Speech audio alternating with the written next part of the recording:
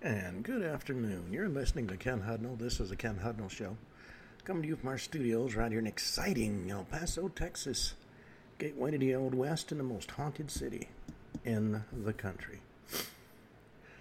June 27th is the date. 178th day of the year. 187 days remain until the year's over with. One thing I might want to make mention of, in El Paso, you get paid to fail. Fired city manager's getting $900,000 if he'll just go away. That's a heck of a severance package. When he hasn't been there all that long. No more than a few years. Alrighty. This is National Bingo Day. National Sunglasses Day. At Wari, the Tharu people celebrate the Adwari Festival to promote love and unity.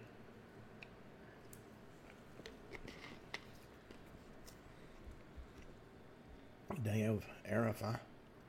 Pilgrimage is a pillar of Islam, so the day of Arafah. Excuse me. It holds a lot of weight for Muslims. In Tajikistan, it's the Day of National Unity and the Day of Turkmen Workers of Culture and Art. The Sound to Be Married Day. The Djibouti Independence Day. Excuse me. Helen Keller Day. Celebrate the life and achievements of Helen Keller. Micro, Small, and Medium-Sized Enterprises Day. National HIV Testing Day. Well, I can't stop sneezing. National Ice Cream Cake Day. National Gem Day. Recognize and give thanks to all the gems that you know. National Onion Day. National Orange Blossom Day. National PTSD Awareness Day. You need to be aware if you have PTSD. National Women's Fly Fishing Day. And Tajikistan Unity Day. Alrighty. Well, in 1358 AD, Republic of Ragusa is founded. 1497, Cornish rebels, Michael and Gough and Thomas Flammock are executed at Tyburn in London, England. Alrighty, let's try it again. 1499, Amerigo Vespucci on a Spanish finance trip sights the coast south of Cape Cassiopore. 1556, the 13 Stratford martyrs are burned at the stake near London for their Protestant beliefs. You don't believe as we tell you to? We're going to burn you. 1743, in the Battle of Dettingen, George II becomes the last reigning British monarch to participate in a battle. 1760, Anglo-Cherokee War. Cherokee Wars defeat British forces at the Battle of Ichowie, near present-day Otto in North Carolina. 1806, British forces take Buenos Aires during the first of the British invasions of the River Plate. 1844, Joseph Smith founded the Latter-day Saint movement, and his brother Hiram Smith are killed by a mob at the Carthage, Illinois jail. Believe as we tell you to believe, or die. 1864, American Civil War. Confederate forces defeat Union forces during the Battle of Kennesaw Mountain during the Atlanta Campaign. 1895, the inaugural run of the Baltimore and Ohio Railroad's Royal Blue from Washington, D.C. to New York City took place on this date. It was the first U.S. passenger train to use an electric locomotive. I'd like to see the extension cord for that one. 1898, first solo circumnavigation of the globe is completed by Joshua Slocum from Brer Island in Nova Scotia. 1905, during the Russo-Japanese War, sailors started a mutiny on board the Russian battleship Potemkin. 1914, Illinois monument is dedicated at Cheatham Hill, what's now the Kennesaw Mountain National Battlefield Park.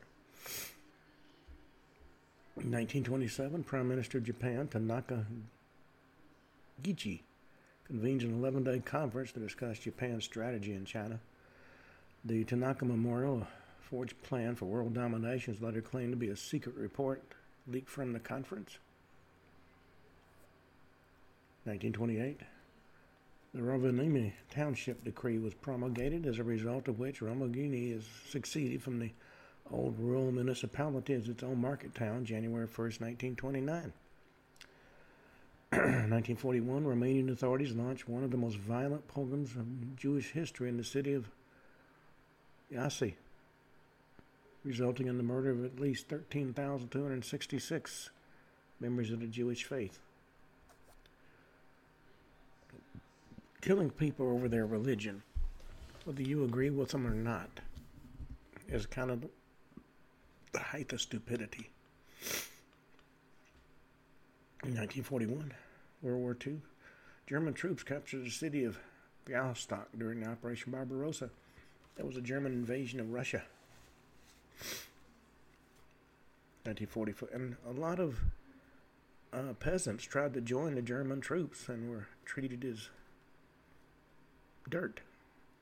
I mean, they could have taken Russia with a little bit of intelligence. 1944, World War II.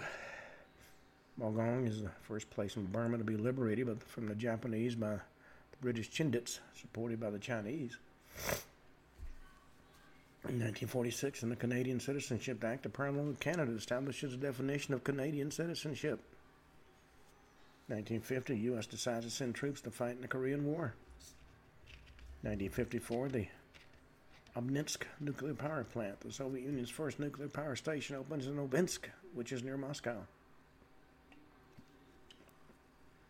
1954, the FIFA World Cup quarterfinal match between Hungary and Brazil, anticipated to be exciting, turns violent. 3 players are ejected, and further fighting continues even after the game is over with. 1957, Hurricane Audrey makes landfall near the Texas-Louisiana border. Kills over 400, mainly in and around Cameron, Louisiana. 1973, the president of Uruguay, Juan Maria Bordaberry, dissolves parliament and establishes a dictatorship. I think ours would do that if he thought he could get away with it. 1974, President Nixon visits the Soviet Union. 1976, Air France Flight 139, that's Tel Aviv to Athens to Paris, is hijacked en route to Paris by the Popular Front for the Liberation of Palestine and redirected to Entebbe in Uganda, where Dr. Idi Amin Dada met the flight. 1977, France grants independence to Djibouti. 1980, the Ustica Massacre. Itavia Flight 870 crashes in the sea while en route from Bologna to Palermo, Italy, killing all 81 people on board. 1981, the Central Committee of the Chinese Communist Party issues its resolution on certain questions in the history of our party since the founding of the People's Republic of China. Laid the blame for the Cultural Revolution squarely on Mao Zedong. 1982, Space Shuttle Columbia launched from the Kennedy Space Center on a final research and development flight mission known as STS-4. 1988, the Gare de Lyon rail incident in Paris, France, kills 56 people. 1988 also saw the Villa Tunari massacre. Bolivian anti-narcotics police killed 9 to 12 and injure over 100 protesting cocoa-growing peasants.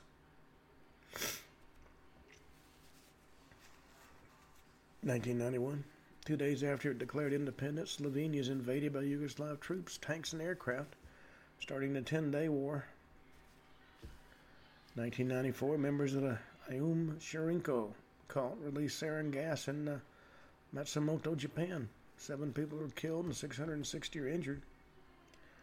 2007, Tony Blair resigns as British Prime Minister, position he'd held since 1997. His Chancellor, Gordon Brown, succeeds him. Also in 2007, Brazilian military police invades the favelas of Complexo del Meio in an episode that's remembered as the Complexo del Meio massacre. 2008, in a highly scrutinized election, President Zimbabwe Robert Mugabe is re-elected in a landslide after his opponent, Morgan Tsvangirai, had withdrawn a week earlier, citing violence against his party supporters. 2013, NASA launched the Interface Region Imaging Spectrograph, a space probe to observe the sun. All you had to do is look up. 2014, at least 14 people are killed when a gas authority of India limited pipeline explodes in the East Godavari district of Andhra Pradesh, India. 2015, Formosa Fun Coast Fire, a dust fire, occurs at a recreational water park in Taiwan. Killed 15 and injured 497 others. 199 of those were injured critically. 2017, a series of powerful cyber attacks using the Petya malware target websites and Ukrainian organizations and counterparts within the Ukrainian connections around the globe. Clearly somebody had it in for the Ukrainians. Well, we're going to do one more segment of the Kennedy hit list. This is segment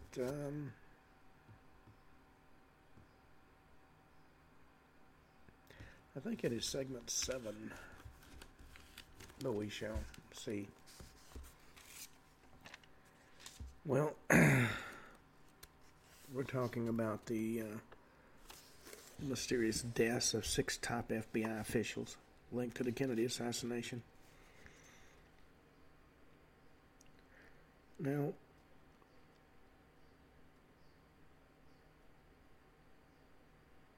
there was a special report entitled The Death of Crazy Billy Sullivan. And that study determined, upon close examination, the substance of the case for it being an accident was completely unsubstantiated. You know, the first thing, whenever anybody died, even before the evidence is looked at, routinely, they were immediately declared accidents. Sometimes determined cases of suicide. Now, the official version of the accident rests on 2 conclusions. The shooter's view of Sullivan was obscured and fleeting, and Sullivan's clothing, in a sense, made him look like a deer. Those are the very basics of the case. But on close examination, neither one of those really had any validity. All right, we're going to try it one more time. Now, the incident occurred right after daybreak. So there was sufficient light and nobody was drinking, so alcohol wasn't a factor. According to Mr. Daniels, who was the shooter, during the year before the accident, I saw maybe 15 or 20 deer. I didn't shoot any of them because I didn't think it was the right shooting time. I look at myself as a sportsman, not a person who goes out to kill as many deer as he can. Of course, it's open season on FBI agents.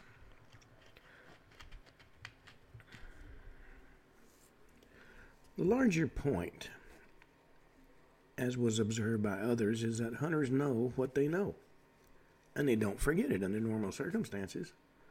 They learn caution, and they learn to remain cautious. In fact, that was the first fatal hunting accident in that area in over 20 years. One local resident said, "I'm suspicious about that hunting accident. That is because Sullivan was involved, but the shooter knew how to hunt. And I don't care what they say, he knew how to hunt." Now, add to all that the fact that Sullivan, who's been described as a very intelligent man, specifically and precisely predicted his own death. And it wasn't a vague reference or some general statement that anybody might have made. He specifically stated to a friend he'd be murdered, be made to look like an accident, so don't believe it. I don't know why I'm coughing and sneezing.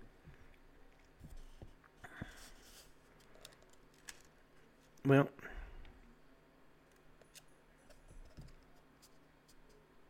Generally, that's a story of the death of William Sullivan.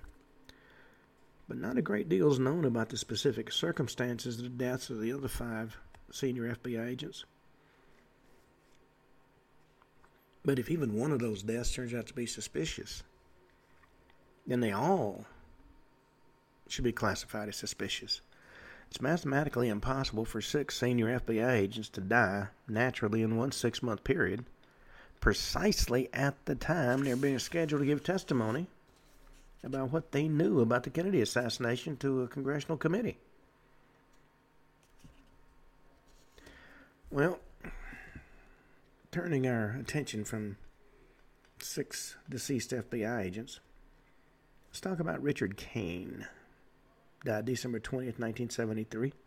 He was a high-ranking Chicago police official, known to be connected with the Chicago mob.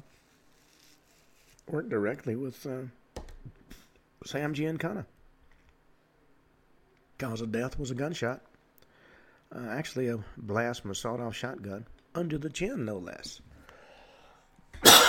Good Lord. It was considered a gangland murder. Now, he reportedly played a role in the Kennedy assassination, and that information came out of the Giancana family. And he was involved in covert anti-Castro operations. He was actually a member of the, even though he was a high-level police official in Chicago, he was actually a member of the Chicago outfit. He reported directly to Sam Giancana, who was known as the Man in Chicago. He was killed execution style in a Chicago delicatessen on the afternoon of December 20th, 1973. 2 individuals entered Rose's sandwich shop on Chicago's west side, lined up the customers' employees with their faces to the wall, told Kane to turn around and fired a sawed-off shotgun directly into his head at point-blank range.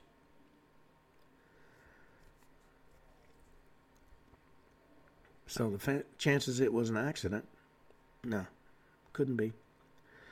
And Kane had a number of links directly to the Kennedy assassination. And they were through Fabian Escalante. At the time of the assassination, he was head of the counterintelligence for the Cuban intelligence, formerly known as the Cuban Department of State Security. Then became director of the Cuban Security Studies Center and conducted an extensive re-examination of the Kennedy assassination, utilized a wealth of sources and materials retained by Cuban intelligence. The Giancana family in Chicago claimed in print that Richard Kane was actually one of the shooters in Dallas. Another author examined in detail the informant's reports to Cuban intelligence, which linked Kane to the assassination. And Professor Peter Dale Scott implicated Kane and Johnny Rosselli, also a member of the Chicago outfit, to the assassination through their anti-Cuban activities, and further stated they both later professed knowledge about the assassination. Now, Kane was, by anybody's estimation, a dirty cop, and he was exceedingly good at it. Made it all the way up to chief investigator for the Cook County Sheriff's Department, which covered Chicago. He was on the payroll of Sam the Man Giancana, leader of the Chicago mob. The leader of the very people Kane was supposed to be investigating. Kane was so good at his job, he became a made member of the Chicago outfit. Untouchable member of the strongest crime family in the country. If you remember the book The Godfather by Mario Puzo, Kane was actually the model used for the character of Frank Neri, the mafia contract killer with a police badge. Giancana family implicated Kane as one of the shooters of Kennedy, and many links between Kane and efforts to assassinate Castro on behalf of the CIA.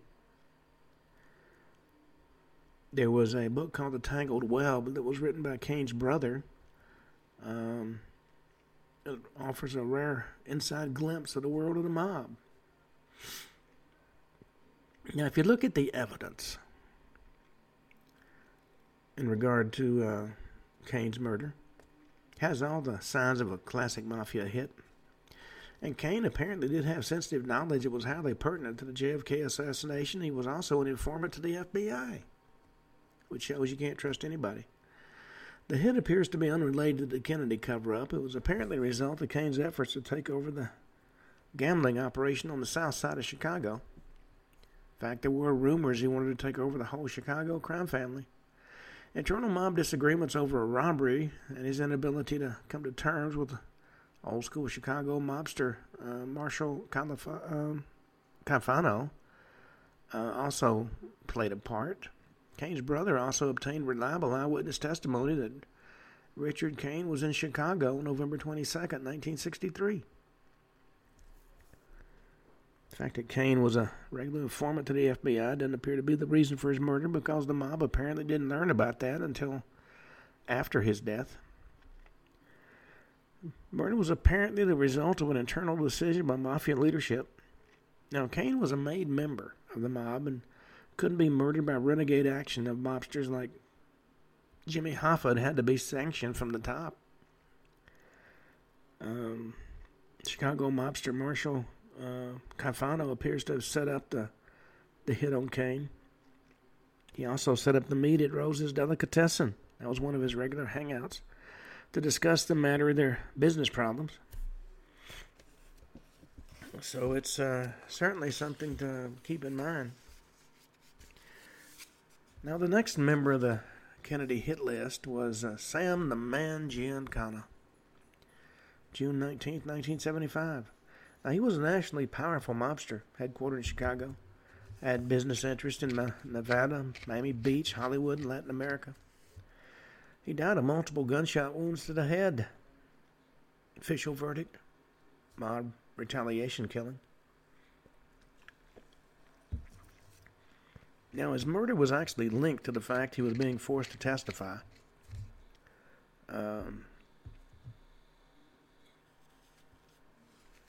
About the Kennedy assassination of the Congressional Committee. And those with exposure in the assassination plot couldn't allow that testimony to take place. And there was no way to get him out of it. So the best course of action was just to kill him.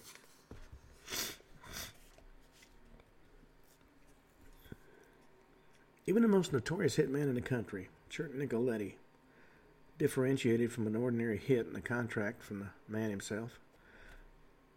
The first ordinary hit was negotiable. But if it came from the man, Sam Giancana, it was chiseled in stone.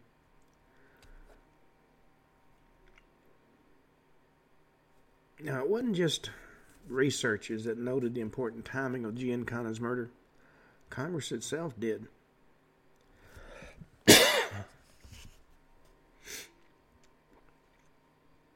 It's also extremely relevant that due to a change in the law, which was basically a trick forcing mobsters to testify by granting them immunity when they refused to incriminate themselves,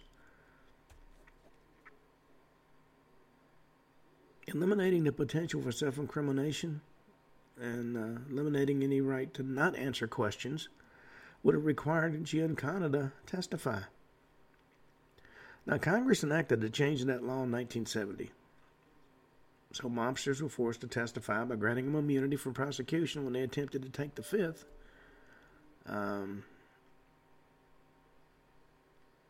That is, refused to answer on the grounds that the answer may tend to incriminate them, which is a protection granted by the Fifth Amendment. Granting them immunity compelled them to testify since they were no longer subjecting themselves to possible incrimination. So Giancana couldn't have used taking a fifth to avoid questions as mobsters had done up to that point. He had been compelled to answer all questions put to him or be guilty of contempt. Now, the timing of the church committee was crucial, as was the fact that the laws regarding testimony had changed so that you couldn't take the fifth anymore. In other words, one could either assert one's Fifth Amendment rights or have immunity, but not both. If he was given immunity, he'd be compelled to testify. So his assassination occurred after the CIA discovered he'd be accepting immunity to talk to the church committee. The information gained by the Church Committee on CIA Activities led to the 1976 House Committee on Assassinations, which then drew important conclusions about Carlos Marcello. Senate Committee, chaired by Frank Church, was the first to reveal the dirty secrets of the CIA and the mafia plot to murder Castro. Kennedy had clearly ordered the CIA to kill Castro, and he and his brother had given their approval to a plot called the A.M. Lash Plan. That was done in 1963. According to a 1988 television interview with Judith Campbell, the president was clearly aware of the CIA mafia plot, and the Church Committee found that the plot had never been reported by the FBI, CIA, or Robert Kennedy himself to the Warren Commission. And at that point, the same committee discovered the affairs between Campbell and John Kennedy, between Campbell and Sam Giancana. These discoveries led to a subcommittee study of the relationship of the FBI and the CIA to the Kennedy assassination, and that resulted in the collapse of the public's faith in the Warren Report, which never existed in the beginning. Senators Schweiker and Gary Hart reportedly found the FBI and the CIA misled the Warren Commission to prevent the truth about the assassination from coming to light. Well, it's been widely reported that help from the Chicago mob in general, and Giancana in particular, were recruited by Joseph Kennedy, and helpers odds were responsible for delivering the very close presidential election to Kennedy in 1960. Many historians believe that ballot stuffing in Chicago, which was under the control of old-school Democrat Mayor Richard Daley, helped ensure Kennedy's election in 1960. Giancana himself claimed that he had helped run a vote-stealing scam in Cook County, Illinois, a district that had been the deciding factor in Kennedy's victory. On the other hand, there also persisted rumors of mafia involvement in Kennedy's 1963 assassination, which were said to be revenge for what they saw as the ingratitude of the Kennedys in the form of Robert Kennedy's crusade against organized crime. According to that theory, Giancana and the Mafia were double-crossed by the Kennedy administration's war on organized crime. And when Giancana was called to testify before a U.S. Senate committee investigating Mafia involvement in the CIA plot to assassinate Castro, he was very upset. And before he was scheduled to testify, he flew to Houston, Texas, underwent gallbladder surgery. Returned to his Oak Park home June 17, 1975. 2 days later, he was shot once in the back of the head and several more times up through the chin with a .22 caliber pistol while cooking in his basement. Theories abounded as to who might have killed him. CIA operatives never survived his future testimony. Maybe it was rival mafiosa, one of his many former girlfriends. Well, whoever it might have been, nobody was ever arrested for the murder. Antoinette Giancana believes John Kennedy's double-crossed her father by not giving him the protection needed after Kennedy's election in 1960. It was her strong belief that the mob helped to kill Kennedy and the CIA killed her father to cover it up. Well, Giancana was directly connected to Jack Ruby, who was originally from Chicago. It said to provided a link between the New Orleans mob and Carlos Marcello, and who hated the Kennedys because of prior attacks by Bobby Kennedy. The Dallas assets, who would come into play in '63, and Trafficante with his JM Wave CIA station in Florida that was base for its anti-Castro operations. Giancana, who after manipulating of the Illinois ballot boxes during the '60 election, swung Kennedy's victory over Nixon. Now that Bobby Kennedy was attacking the Mafia, even though J. Edgar Hoover insisted there was no Mafia, Giancana felt betrayed, as did a lot of other of the mafiosa. Well, congressional investigators knew Giancana was linked to the Kennedy assassination and ordered him to testify. June 19, 1975, shortly before the testimony would have taken place, as I said, he was killed in his basement kitchen. He was frying sausages at the time. In addition to a massive wound at the back of the head, he was shot 6 times in a circle around the mouth.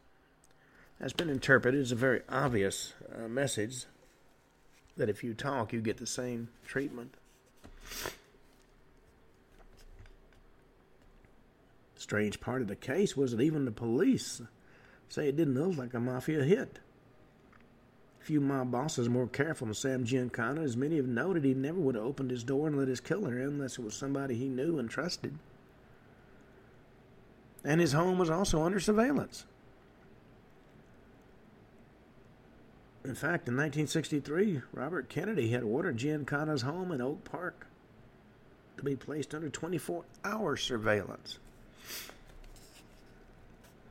And the Oak Park enclave was referred to as an impenetrable fortress. Well, it was while cooking in the kitchen of a Chicago home that was this so-called fortress that he was killed. According to both his daughter and the police, who stated that Giancana was invulnerable in his own home due to the security systems and the impregnability of the structure, only somebody he knew or trusted would have gotten to him. He'd have had to let him in, gone back to cooking, and been surprised when the assailant or assailants pulled .22 caliber pistols. Others associated with Giancana's anti-Castro efforts in concert with the CIA also began to die convenient deaths.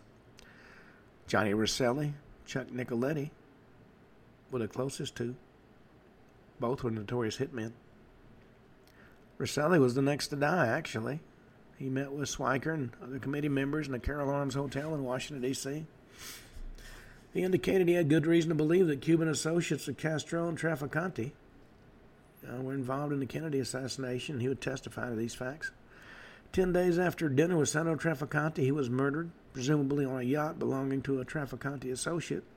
Body was cut up and he was dumped into the ocean in an oil drum.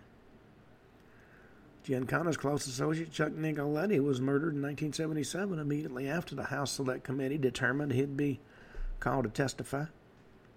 George Morenshield, advisor to the CIA and the mob and a friend of Oswald, had also been scheduled to testify in 1977, but he died the day he was to be questioned regarding the murder of John F. Kennedy. Well, the incredible timeliness of the deaths wasn't lost on the Congress. As dense as they might be, some things they can't overlook. The sudden death of Giancana and Rosselli and the alleged heart attack of the CIA's William Harvey, the official in charge of the CIA mafia plot against Castro, helped to stimulate the formulation of a committee to investigate the Kennedy assassination. The House Select Committee on Assassinations was put together in September of 1976 to investigate the John F. Kennedy and Martin Luther King assassinations. The committee's final report indicated Carlos Marcello had probable complicity above all others.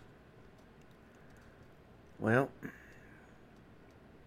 if you look at the dates laid out in the timeline, you might get a better grip on what was going on. April 7th, 1975, Nelson Rockefeller chairs hearings on the CIA's involvement in assassinations. June 9th of 1975, the Church Committee takes testimony on the CIA's use of the mafia for assistance in assassination. June 19th, 1975, the CIA plot to assassinate Fidel Castro is made public in both the Chicago Tribune and New York Times. On that same date, members of the Senate's Church Committee arrived in Chicago for the purpose of escorting Sam Giancana to Washington for his appearance before the committee. Also on that date, 2 law enforcement officers observed outside Sam Giancana's home by his neighbors in Oak Park. 3 surveillance cars reportedly leave the area of Sam Giancana's home. Now, the 2 law enforcement officers were seen at 9. The 3 surveillance cars leave the area of his home at 11:15. At 11:30, he's murdered inside his home on that same date.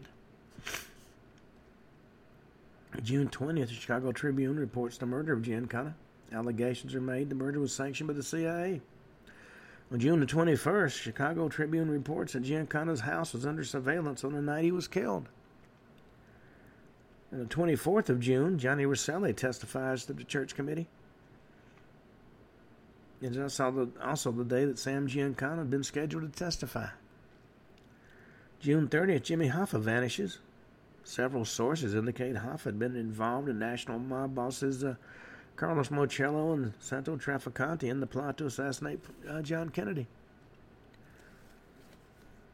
1976, information obtained by the Church Committee leads to an expansion of the investigation. The House Select Committee on Assassinations formed and authorized to fully investigate the new leads in the assassination. July 27th, 1976, Johnny Rosselli is warned to leave Miami. June 28th, he's murdered. Winter 1976 through the spring of 1977. House Select Committee on Assassinations continues its investigation. Two of the witnesses the committee determines will be called to testify are Giancana associate Chuck Nicoletti and George de Mohrenschildt. March 29th, 1977, Chuck Nicoletti is murdered. A world-class hitman is murdered. George de Mohrenschildt reportedly commits suicide on the exact same day, which is also the day he was scheduled to give testimony. But if you look at the details of the Mohrenschildt's death, it's clearly murder.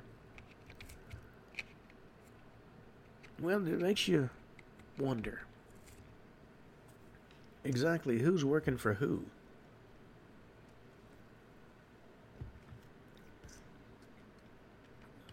When the committee announces who it's going to call to testify, that basically puts a target on them. Well, whatever Sam Giancana knew about the Cuban operations, the assassination attempts against Castro, and the assassination of Kennedy, he took it to the grave. Well, as disbelief mounted in the American people regarding the lone gunman prognosis of the Warren Commission and the Senate's Intelligence Committee is going to question him thoroughly, Giancana is murdered. Clearly, the Warren Commission was a whitewash. From the crime scene, it appears that Giancana turned his back on the gunman. At that point, the assassin produced his pistol, shot him in the back of the head, and rolled him over, reloaded, and shot several bullets around his mouth. The modus operandi matched that of a standard mafia hit, and the message sent by the mouth shots was clear. Giancana had said too much. He'd never talk again, especially to the Senate Intelligence Committee. The murder weapon, a silenced Duramatic semi-automatic .22 pistol, was later found snagged in the brush on a bank of the Des Plaines River. The last recorded sale of that gun was traced to a Miami gun dealer in 1965. Well, all the other organized crime witnesses took note of Giancana's fate and refused to testify under any circumstances. If the man himself could be killed, so could anybody else. Now let's talk about Johnny Rosselli in some more detail. He died in August of 1976. He was the mafia liaison to the CIA in the CIA's efforts to recruit mobsters to assassinate Fidel Castro. He was garroted, strangled with a wire from behind, stabbed, shot, legs sawn off, stuffed into an oil drum, and sunk in the ocean. Official verdict, mafia retaliation killing. He was scheduled to testify before Congress, and it was said he was silenced to preclude that testimony. Well, he began his criminal career with Al Capone, sent to Hollywood by Capone in 1924 to develop gambling, extortion, and vice rackets for the Chicago mob. Became a close associate of leading mafia members of his era, including Meyer Lansky, Sam Giancana, and Santo Trafficante. His charming demeanor and Hollywood-style looks, usually accompanied with sunglasses, got him nicknamed Handsome Johnny. And that, combined with his love of the sun and boating, made him a natural for what he smoothly dovetailed into. He was the Chicago man in Las Vegas, Hollywood, Miami Beach. Acted as the Chicago mob's liaison for lucrative business interests in those locations. He was involved in the multi-million-dollar extortion of movie studios and oversaw the extremely lucrative skimming operations on the Las Vegas Strip. He took millions in cash from the daily take of the big casinos and kept it off the books for accounting and would-be tax reporting. That ensured the Chicago mob got its fair share of the skim. And in the world of the mob, those are big responsibilities. He was also connected to Howard Hughes. Hughes is one of the richest, most influential people in the world at the time. Shared mutual interest with the mob and the CIA of eliminating Castro by any means available. Now, Johnny Rosselli served as a hinge-pin between the Hughes organization through Robert Mayhew and three mafia families of Giancana, Marcello, and Trafficante, and the CIA. Rosselli, who provided the main mafia action connection to hitmen, money laundering, and weapons. It was in 1961 CIA approached Rosselli to enlist help from the mafia in assassinating Castro. Rosselli turned to his friend Sam Giancana of Chicago to get the help of Trafficante of Florida because it was Trafficante's Cuban connections that would be a valuable resource to the enterprise. March 12, 1961, William Harvey of the CIA's Executive Action Assassination Program arranged for CIA operative Jim O'Connell to meet Sam Giancana, Sano Trafficante, Johnny Rosselli, and Robert Mayhew. That was Howard Hughes' go-between for the CIA and the Mafia, to meet at the Fontainebleau Hotel in Miami Beach. During that meeting, O'Connell gave poison pills and $10,000 to Rosselli to be used against Fidel Castro. Well, the plan failed, but its ultimate purpose succeeded because the alliance between the mob and the CIA was what ultimately made the cover-up following the Kennedy assassination a guaranteed event. Late one evening, probably March 13th, Rosselli passed the poison pills and the money to a small Afro-Cuban by the name of Rafael Macho Gainer in the Boom Boom Room, a location Giancana thought to be stupid. Rosselli's purpose, though, was not just to assassinate Castro, but to set up the Mafia's partner in crime, the U.S. government. Accordingly, he was laying a long, bright trail of evidence that unmistakably implicated the CIA in the Castro plot. Now, this evidence, whose purpose was blackmail, would prove critical in the CIA's cover-up of the Kennedy assassination. 1976, the House Select Committee on Intelligence Activities was very interested in taking testimony from Rosselli. In late July of 76, Rosselli made a dinner date. He was with his old friend Santo Trafficante at the Landings, a restaurant in Fort Lauderdale. 2 days after that dinner with Santo Trafficante, Rosselli vanished. A very gruesome case of overkill, it turns out, but it was intended to send a message. His dismembered body was found floating in a 55-gallon oil drum off the coast of Florida. He had been garroted, his legs had been sawed off and squashed into the drum with the rest of his body. Well, that's the thing about working for the mob.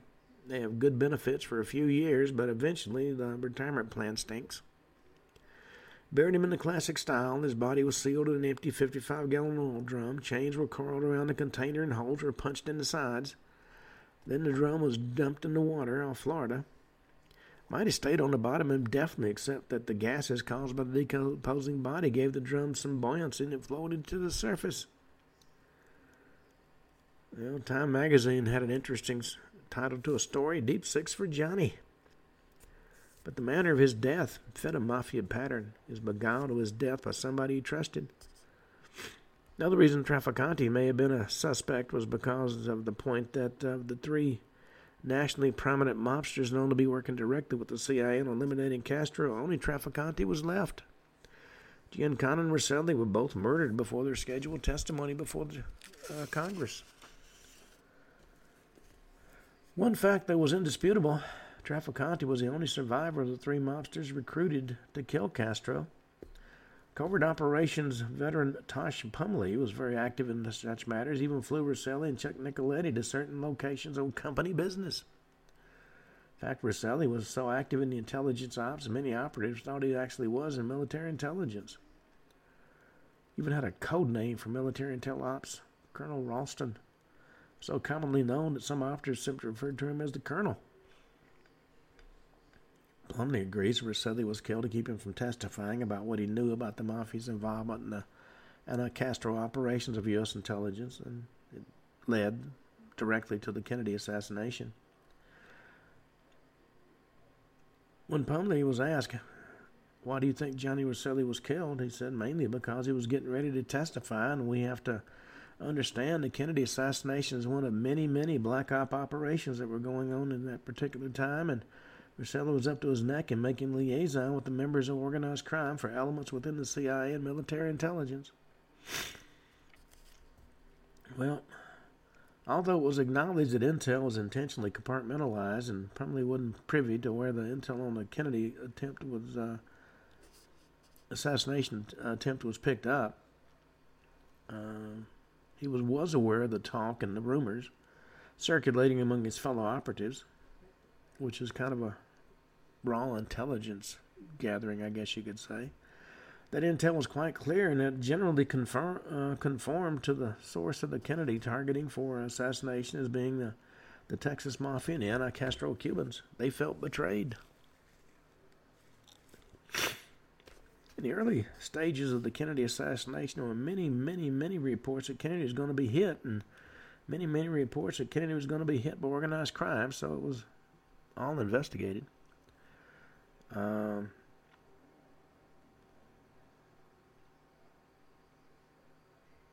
The theory was, even though many say Lyndon I want to be King Johnson was directly involved, there were enough rogues in the CIA and within the military intelligence and the mafia and the Security Council that this could have been a clearly off-the-books operation to kill Kennedy. And the source of the hit on Kennedy was apparently the mafia's connections to the CIA attempts to assassinate Fidel Castro.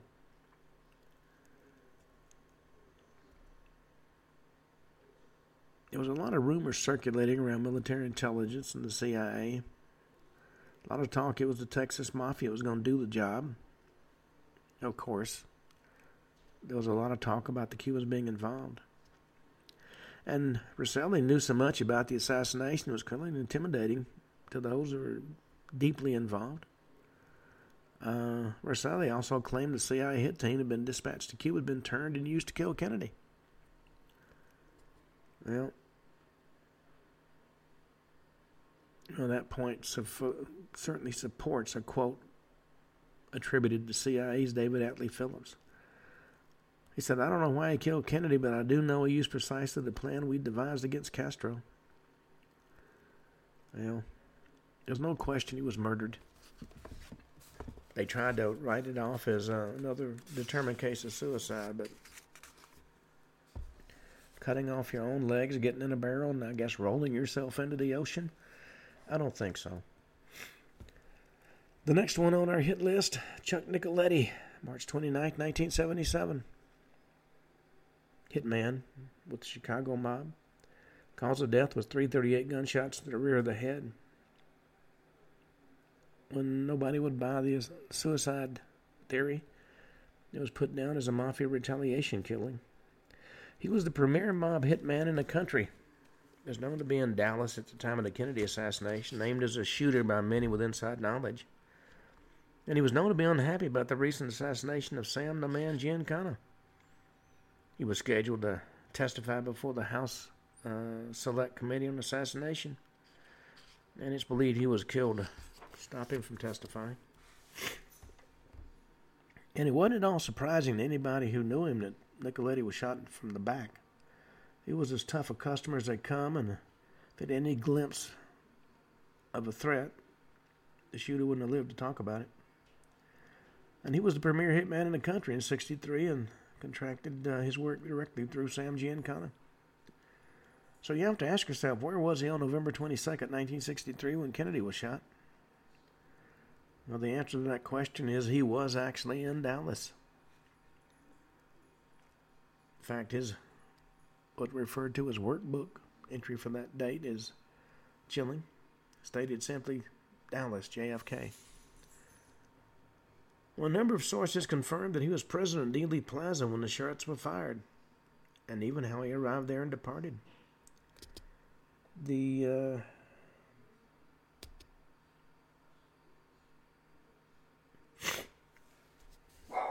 William Dinkbar's book, Files on JFK, and the work of former FBI veteran Jack Shelton document how Chancey Holt drove Nicoletti into Dallas and how he was taken into and out of Dealey Plaza. The events of November 22nd, 1963 was certainly one of the things that the House Select Committee on Assassination was going to ask Nicoletti about, and that's why he was killed. March 29, 1977 was the day that two key witnesses were killed. Nicoletti was shot 3 times in the back of the head while he sat in his car. George DeMorenscheld died from wounds sustained from a shotgun blast to the head on that same day. Apparently, Nicoletti was on record as being unhappy about the hit made against his boss, Sam Giancana. So it makes sense that the same parties who silenced Giancana thought it would be in their best interest to silence Nicoletti. So the cover story of mob retaliation was put forward, but the real reason was apparently to keep him from testifying. There was no question that it was murder.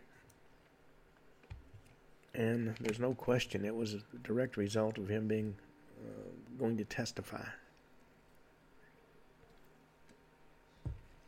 Well, George DeMoren-Shield is a name that has popped up many times in regard to Lee Harvey Oswald. He died March 29, 1977, sometimes known as Baron DeMoren-Shield. Actually, he was descended from the Baron Hillenfelt, killed by a shotgun blast. Official verdict? Suicide. He was the key link between Oswald and the CIA, as well as connecting him to conservative Texas oil millionaires rumored to be involved in Kennedy assassination. Decades after his death, the story about DeMoren-Shield is still so explosive that Vincent Bugliosi, author of Reclaiming History, ordered the TV camera operators to stop filming the second that Jesse Ventura mentioned that DeMoren-Shield was part of the CIA. You can watch that online, Jesse Ventura versus Vincent Bugliosi. Bugliosi is the type of author who can wipe out large portions of our forest with a 1,648-page book on the Kennedy assassination, but reached the ridiculous conclusion that Oswald acted alone.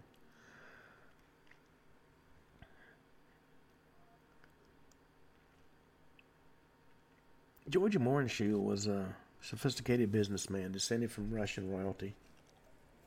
It was a CIA asset that they used for various tasks. As Mark Lane put it, he was the babysitter for Lee Harvey Oswald for the CIA. CIA case officer named J. Walton Moore was apparently DeMoren-Shield's handler from the CIA. And Jackie Kennedy, wife of JFK, was very close to George DeMoren-Shield. In fact, she called him Uncle George. CIA business assets operate much the same as their media assets. They provide raw intelligence on matters of interest to the agency. And as DeMoren-Shield himself put it, the CIA helps him win an oil contract in Turkey. Then later reports back to the CIA about everything he knows about the business people and leaders that he met with while doing business there. George Herbert Bush knew DeMoren-Shield well. He was the uncle of Bush's roommate at Andover, and Bush and DeMoren-Shield were members of the same clubs in Texas. In fact, Bush's phone number was found in DeMoren-Shield's address book. Gayton Fonzie, special investigator for the House Select Committee on Assassination, verified DeMoren-Shield's address book contained entries for George H.W. Bush, also for Zapata Petroleum in Midland, Texas. Bush is one of the founders of Zapata, and many FBI and CIA veterans have substantiated Zapata oil helped the CIA for its in its pro-Castro intelligence operations. And U.S. Army Brigadier General Russell Brown wrote there was a cover-up of Zapata's CIA connections. You know, the fascinating thing about the CIA, when you start, they'll be upfront and open about anything and everything until you start talking about the Kennedy assassination, and suddenly nobody knows nothing. On that note, we come to the end of today's show. I think we probably have enough additional members of the hit list to do one more segment tomorrow. So until then, this is Ken Hudnall for the Ken Hudnall Show saying have a truly great evening.